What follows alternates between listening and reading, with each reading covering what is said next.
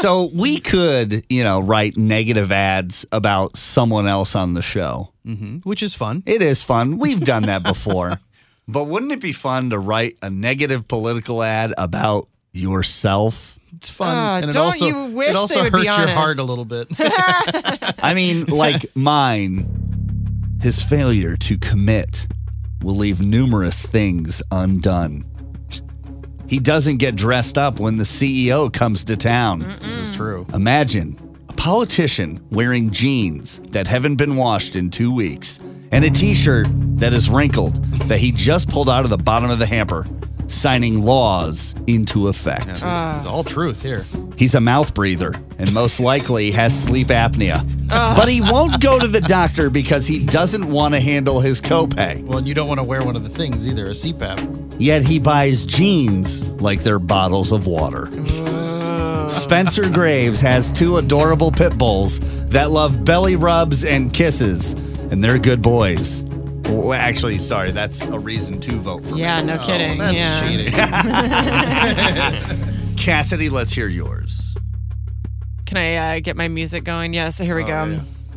A vote for Cassidy is a vote for hipster snobbery. She has the audacity to grow her own herbs in her backyard. If she's too good for Schnucks oregano, she thinks she's too good for you. That's truth. A vote for Cassidy is a vote for shady backdoor deals. Her craft beer hobby seems a little shady. What's really going on in all those bottle shops? Probably a front for some illegal activities. She says she just likes the fresh hops. It doesn't take an expert to know what that means. You are a modern-day bootlegger. A vote for Cassidy today could mean she changes on you tomorrow. She throws out her hair color choices like yesterday's trash. We're pretty sure once her baby was born, she got rid of her cat Asher. I mean, have you even seen him on her Instagram in the last point. year? No. She hates plain-colored hair, and she hates cats. Cassidy probably hates St. Louis. Dang. Wow, you took yourself to task. Yeah, you really did. Negative campaign ads written by ourselves against ourselves. All right. Brando. A vote for Brando is a vote for hope and change, as in you hope that one day he'll change. Brando's hairline is like a malnourished stoner, very thin and very high. Brando wears more flannel than an LL Bean catalog.